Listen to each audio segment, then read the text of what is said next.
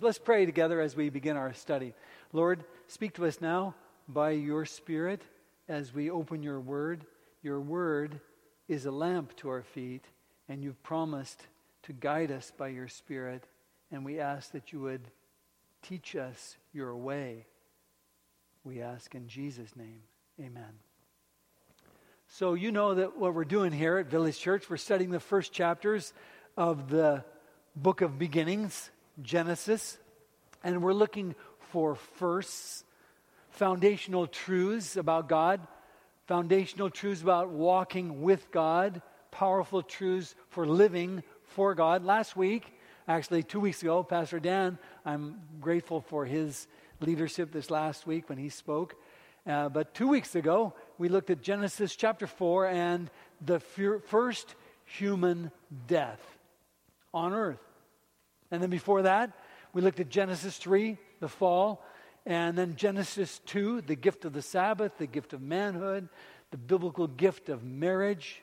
We looked at the gift of womanhood, and we've looked at our Creator God. And this Sabbath, we find ourselves in the chapters, probably some of the most well-known story in Scripture, the flood.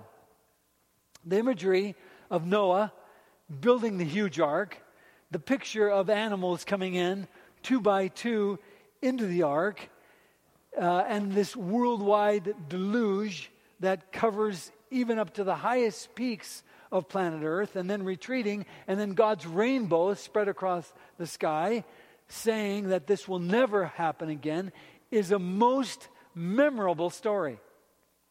Probably one of the most well-known in Scripture. What is often minimized, however, or even left unsaid, is the unimaginable destruction. Noah and his family are saved from it. Animals loaded in the ark are safe, but everyone else is destroyed. It wouldn't be wrong to say that we've watered down the account of the flood. A little pun intended there. I'm guilty of it. You probably are too. When my kids were small, I loved to tell the story. The colorful parade of animals that entered the ark. The magnificence of this floating zoo. The happy songs we sang together, and recounting the menagerie of God's creation, safely protected in this floating ark. I'm doing the same with my grandkids too, and enjoying every moment of it. And I'm going to keep doing it as long as my kids keep giving me grandkids. And then maybe they'll be great grandkids, and who knows how long. I don't know how long I'll last or how this world lasts, but I'll be doing it. I look to the story of the flood and what it was about. And it's not just about animals or about Noah. It's not just about an ark. The story of the flood is a story about God. What picture about God emerges from the flood narrative? For many people, the idea of the flood, the picture of God, the God of the Bible, a good God, a loving God, a merciful God, that clashes in their mind with this story. The story of violence, the story of judgment, the story of worldwide death. How could a God who is good send a flood to drown everything on earth, except one family and a bunch of animals that are on an ark? How could that happen? Honestly, we have to say, it's not an easy read. The picture is not tame. And without a good answer, these questions keep us awake at night. They rattle our conscience, and they make believing seem less believable. That's why our study today is crucial, I think. Our focus on what the Bible actually says about this famous story will tell us something different than maybe we might have thought. It'll tell us that, above all, God is a loving God. Above all, God is a righteous God. God is a gracious God. He cares more deeply about us than we can imagine. He's fair, He's just, He's good, and His ultimate goal is to save us and restore us. All that. But some of you may be having a hard time with this, even though we've said that, because there are so many unbelievables about this story. Just think of them. A local flood? Yeah, we can imagine that. We've had one here in 2020. Yeah, that's easy. But how about a global flood? A flood covering everything, even the highest things. That's a lot. The oceans would have to triple in volume and then sink back to normal within a year. That's big stuff. And fitting 8 people and feeding and cleaning and thousands of species of every amphibian, every reptile, every bird, every mammal. You add that up and the logistics seem impossible. And then, where are you going to get a polar bear? Where are you going to get a penguin? Where are you going to get a koala in Iraq? I mean, the possibilities there. The impossibilities of this flood story are immense. And so for some people, that's a great challenge. But I have to say that so are the challenges of bringing sight to a man born blind. So are the challenges of bringing back to life a man dead 4 days. So are the challenges of the Creator God being born of a virgin. The Creator God dying for our sins. The Creator God ascending to heaven and assuming His rightful position. All that is scientifically impossible. But reality isn't limited to science. Bill Nye may say science rules, but there's someone bigger than science. Someone bigger than Bill Nye. Besides, Jesus Himself affirmed the historicity of the flood story and encourages us to study it, to learn lessons from it, and then use those lessons to prepare for the days that we're living in, the last days of Earth's history. Here's what He said in Matthew 24, verse 37. As it was in the days of Noah, so will it be in the coming of the Son of Man. There Jesus says it. And so with that encouragement, we're going to dive in.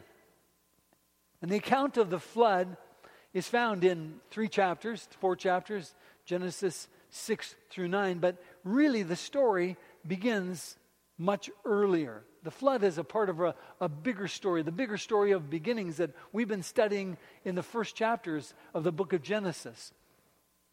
And so we go back to think of it. Adam and Eve ate the fruit from the knowledge of the tree of good and evil. Sorry, the fruit of the tree of the knowledge of good and evil. I don't even know what I said there, but and after that, a downward spiral begins. In that sin of Adam and Eve. And then soon after that, Cain and Abel. Cain kills his brother. And there we begin to see the enmity that God said would happen and exist between God and His people and good and Satan and evil in the world. There we begin to see it.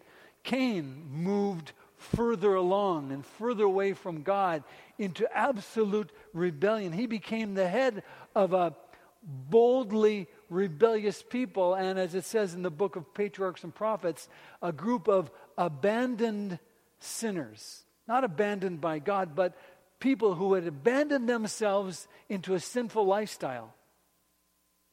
Enticed by Satan, the first rebel, Cain, his example is spread to others. One of Cain's descendants, Lamech, became a man renowned for violence, renowned for evil. And this is the story that follows after Cain and Abel's death in Genesis chapter 4. And it reveals how quickly the earth degraded and how quickly sin destroyed earth. Here's how one Old Testament scholar, Derek Kidner, described it. He said, while Eve had been talked into her sin, Cain will not even have God talk him out of it, nor will he confess to it, nor yet accept his punishment. Cain can't be talked out of it. Lamech, Cain's grandson, not only can't be talked out of it, but revels in sin. Cain nursed a grudge against his brother. Lamech chases a grudge. He chases trouble. He provokes hatred. He incites animosity. He boasts about his savage, lopsided killing of a boy for just a minor issue. He brags to his wife in a song about it, in the first song in Scripture. Genesis 4:23 says, "Wives of Lamech, listen to my speech, for I have killed a man for wounding me, even a young man for hurting me." Notice, he says, wives. Lamech has a total regard for God's guardrail, his commands. Not only is he doing evil against others, he's doing evil in his family, multiplying wives. Sin and evil are intensifying. So what we see happening here, really in just the first chapters of the book of Genesis, is a dismantling of goodness, a dismantling of justice, a dismantling of godliness. Humankind becomes divided into two groups. Those who honor God, those are the descendants of Seth, and those who abandon morality, they're the descendants of Cain. And it wasn't because one family is blessed and one isn't. It wasn't because God had given one group more natural goodness and another more inclination to evil. Not at all. Every child, every grandchild, every great-grandchild of Adam and Eve after the fall inherited the same sinful nature of their parents. But some, by faith, took hold of hope, took hold of their Redeemer, and followed God's ways of truth and love. And for a time, the world was populated with these two classes, two separate classes. The descendants of Seth, who were faithful to God, and the descendants of Cain, who withdrew from God. But over time, little by little, the two mingled. It says in Genesis chapter 6, verse 1 and 2, when human beings began to increase in number on the earth and daughters were born to them, the sons of God saw that the daughters of humans were beautiful, and they married any of them they chose. So what we see here is a mingling, an enticement, a luring that eventually led to a corruption and a degradation until the entire planet is totally corrupted. Genesis 6, verse 5. The Lord saw how great the wickedness of the human race had become on earth, and that every inclination of the thoughts of human heart was only evil all the time. Evil all the time. And in the beginning, God made everything in His image. He made mankind, humankind, in His image. And He said that everything He made was good. Not just good, it was very good. It was a perfect world. But it too soon spiraled out of control into absolute violence and incessant corruption. Humankind, in every thought, in every action, was only evil continually. Oppression became institutionalized. Violence bred violence. Corruption bred corruption. Racism bred racism. Lies bred lies. Sexual perversion. Doesn't it seem like we're about there today? I mean, civility today seems like it's a thing of the past. Values are tanking. Drug and alcohol abuse are decimating. Poverty, crime, racism, individualism. But it was worse then. It was only evil continually. Sin had reached, according to Scripture, it had reached a critical mass. It permeated every corner of civilization. You think it's bad today? Perversion, injustice, greed, oppression, violence, pride, envy, gluttony, lust, corruption, to the point that God had to respond. He had to. To wait any longer would have completely decimated the human race. The situation was nearly beyond the point of return and beyond the hope of God's purposes. And so, as it says in Genesis chapter 6, verse 6 and 7, the Lord regretted. He regretted that he had made human beings on earth, and his heart was deeply troubled. So the Lord said, I'll wipe from the face of the earth the human race I've created, and with them the animals, the birds, and the creatures that move along the ground, for I regret that I've made them. I regret that I've made them. God isn't angry. Some people look at God as being angry, so he sent the flood. He wasn't angry, but he was deeply sorrowful. Not that he had created the world, not that he had created us, or he never would have created us in the first place. And also, he never would have given a second start to Noah. But he doesn't feel like we're a mistake. He doesn't feel like he's made a mistake because, well, God doesn't make mistakes. And he's not wishing that he'd done differently, because that would imply that what he had done wasn't as good as he should have done, that there's a better way. But God is sorry. And this is the first point that the flood, the story tells us. He's sorry that it's come to this. He's sorry that he has to act. He's sorry, but he has the responsibility to act. And so he acts in love as a caring God for a creation that has gone amok. He cannot simply let sin run its course. Responsibility implies response. And so God does.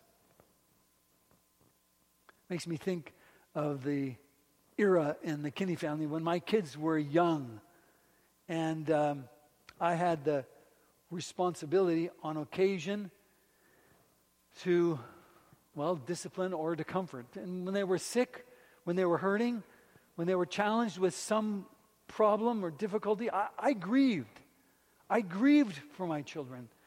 I grieved when they were hurting. I grieved when their actions were hurtful to others, or their characters were hurtful to themselves. You know, but even during those times, those frustrating times, those challenging times for my children, I was never once sorry that they were my children. I never once, never ever was sorry that they were part of the family. I was grieved because they were my family. I was grieved because their pain was my pain.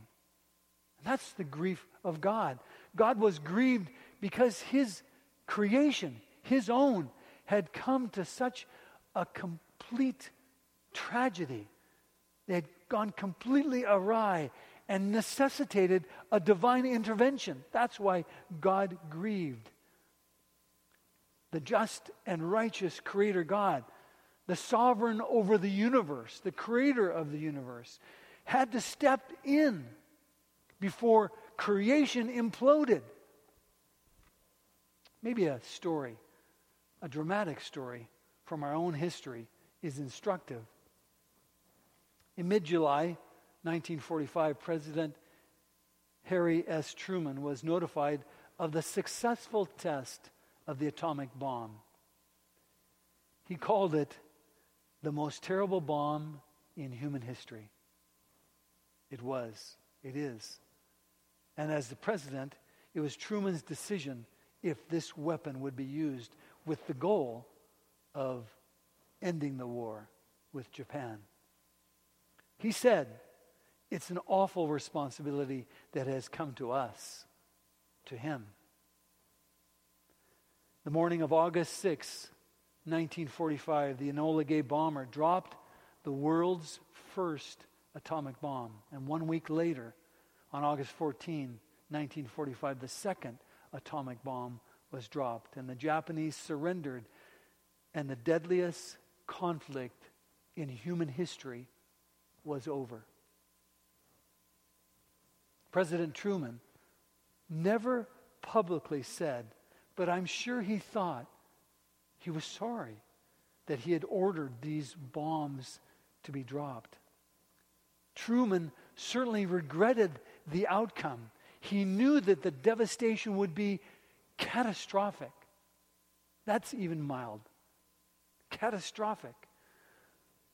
But that does not mean that he wished he wouldn't have done it.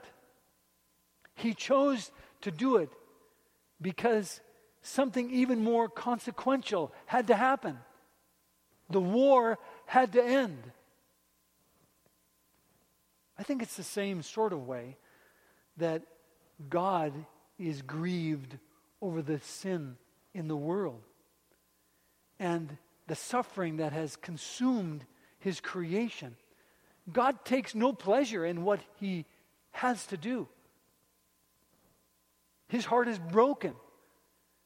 He's essentially undone. You read those words. He's undone by the pain of seeing his creation, his special creation that was meant to flourish, turn into what one theologian called a theater of violence and disaster. His act, the worldwide flood and destruction of all living things to save Noah and his family, was a drastic measure to save, not to destroy. He was saving.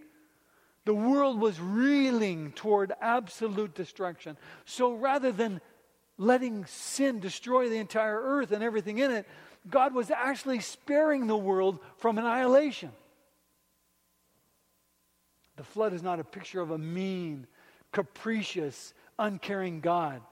The flood is the narrative of God's desperate plan to save the world. Back for a moment to my days as a young father. And this bringing out our second point, and that being God being a God of just mercy shown by this flood. Occasionally, not very often, only a few times, but I did. I spanked my children.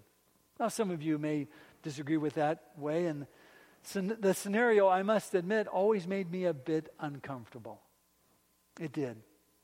And maybe you may question the logic too. Hitting someone to teach them not to misbehave, it just is kind of strange. But I did it. I did it on occasion because I was responsible for my children's behavior. I was, as their father. And I disciplined them in order to effectively direct them, in order to shape them, not to hurt them. That's why I did it. I wanted them to know the seriousness of the matter. And so I did. And I think it's the same sort of thing, in a certain sense, as God unleashing the flood chaos on planet Earth in response to the chaos on his planet. The crucial issue is responsibility. It was God's responsibility. And his motive was to move into the charge of that was his as creator of the world. For the pre-flood world, it was total, uncontrolled violence, abuse, and oppression. And in contrast to that, God unleashes under his control the flood. Uncontrolled chaos and controlled chaos. The flood is totally under his control. The flood accomplishes His will. This is the hard part of it, really, for me. This is a hard part about God's character for me to negotiate. I look at the flood. I look at other hard things that the Bible tells about. Like, for example, the 10th plague in Egypt, when all the firstborn children were killed. I look at the slaughter of all the cultures when God's people moved into Palestine. I look at other difficult things, and they're challenging for me.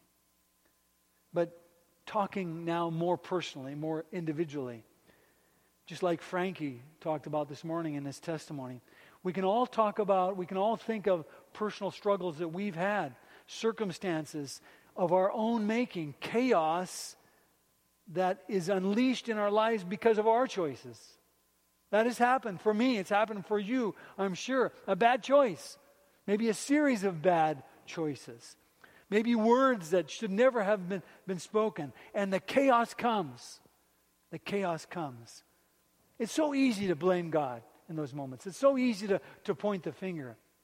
But we also have to say that those hard times have an impact on us that oftentimes, if we will allow it, help us to face our personal issues and to repent of those things that have brought on those challenges and help us to turn around. That's what happens. That's what happened. You can see many stories like this in the Bible. For example, just a short one. You can turn to it if you want to sometime and read 2 Chronicles 33. It's a story of King Manasseh, one of the longest reigning kings in Israel. And the first part of his reign was disaster. He was one of the worst, most evil kings in the history of God's kingdom. Finally, the Assyrians attacked and conquered Jerusalem and took Manasseh in prisoner and led him back to Babylon with a hook in his nose. Manasseh had some time to think. He had some time to consider. And Manasseh repented. He humbled himself before God. He pled for God's forgiveness. And the rest of his story is one of the greatest stories of a godly king ruling over God's people in the Bible. The Bible has many other stories just like that, where chaos and challenge bring a new beginning. But maybe one other story, a story from recent history here for us in the United States, and that's the story of Chuck Colson. Maybe some of you recognize that name.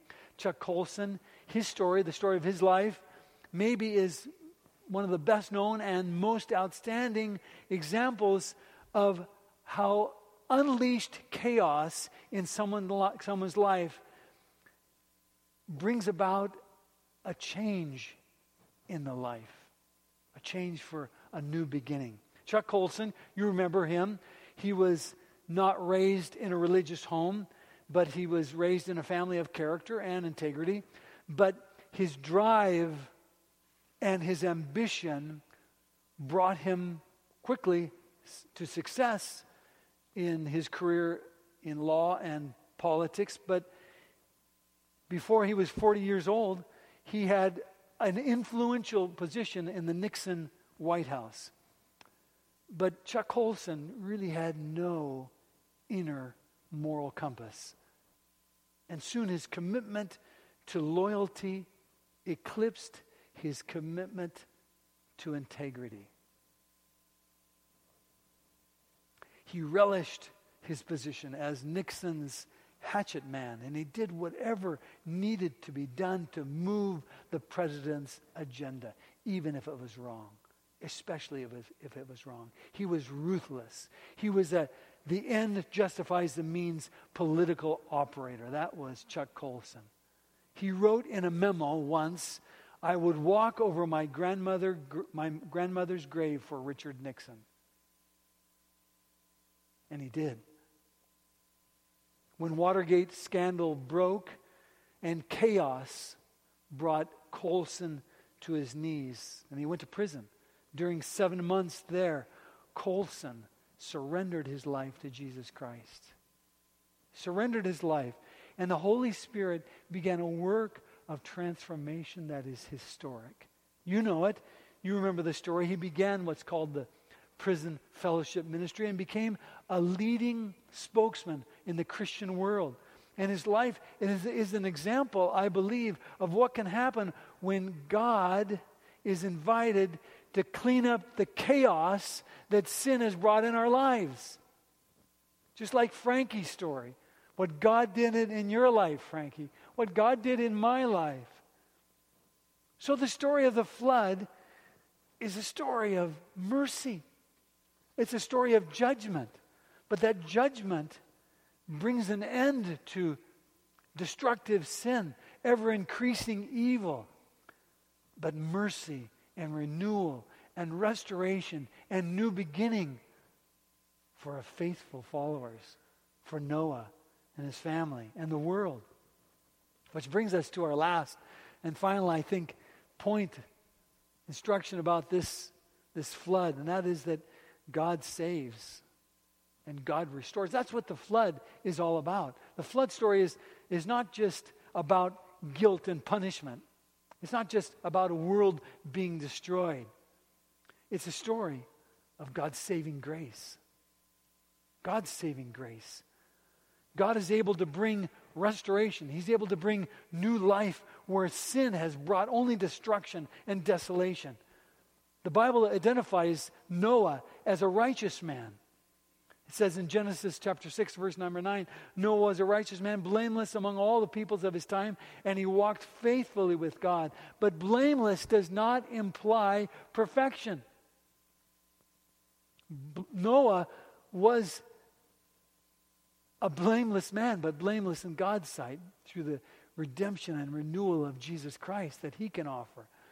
He wasn't sinless any more than you or I aren't sinless. But it does mean that he was complete. That's what that word means. Blameless means complete.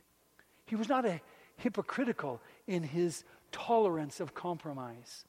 He didn't tolerate those things. He didn't tolerate half-truths. He was entire in his commitment to God. That's what it means. That's what blameless means. He walked with God. He was a faithful friend of God, a companion of God. You can be that. I can be that. God invites us to be that today. The Bible doesn't imply that Noah was spared because he deserved to be. He didn't deserve it. I don't deserve it either. And nor did he earn it. He and his family were simply the ones who were still listening to God, who were still in relationship with God. And in the end, we're not supposed to be impressed with Noah. We're supposed to be impressed with God and what God does, what God can do, what he wants to do. God is the one who spares Noah. God is the one who saves. And the first thing that Noah does when he gets off that ark is worship God.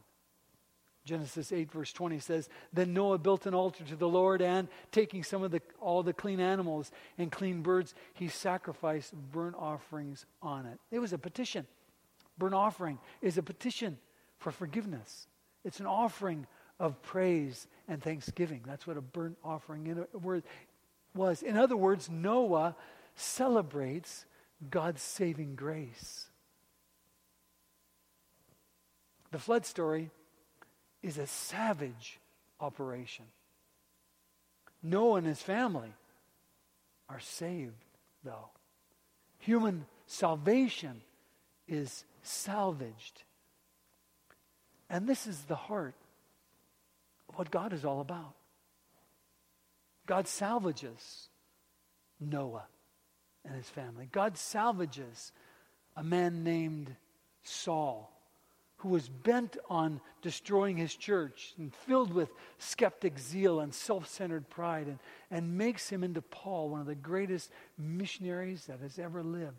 God salvages a boastful, arrogant, conniving political maneuverer and makes Colson into a bold, dedicated, devoted advocate for God's kingdom. God salvages the Frankies of this world. God salvages the Jeffs of this world. God salvages each and every one of us. And He nurtures you and me. He saves us and transforms our lives from sinful rubble into heaven-honoring life. That's what God wants to do for you and for me. God is in the business of recreating, not destroying. And every time you see a rainbow stretch across the sky, God is saying, I'm here. I'm with you. Not to destroy you, but to restore you. God is saying He wants to save. He wants to redeem. He wants to heal. He wants to save us from our sin and all the condemnation it brings. And He wants to salvage you and me for a ministry, for service, for Him, for others, for His glory. Would you say yes to Him this morning? Let's pray. Father in heaven, the story of the flood is a hard one. It's so difficult to see the pain and the chaos of that moment. But it was because it was the only way to save, the only way to heal, the only way to bring back from utter destruction this world that you had made. And so, Lord, we thank you. We praise you for your love, for your goodness and your grace then and now for us. We've made chaos of our own in our lives by our own mistakes, by our own misdeeds, by our own words. But you save us from that destruction too, through Jesus Christ. And we pray that you'll use your Spirit living within us, your word instructing us and teaching us, your empowerment to bring out of our lives something for your glory and honor. And may we be used by you to bring others to you before you return, is our prayer. So send us now as your missionaries into our world. We pray in Jesus' name. Amen.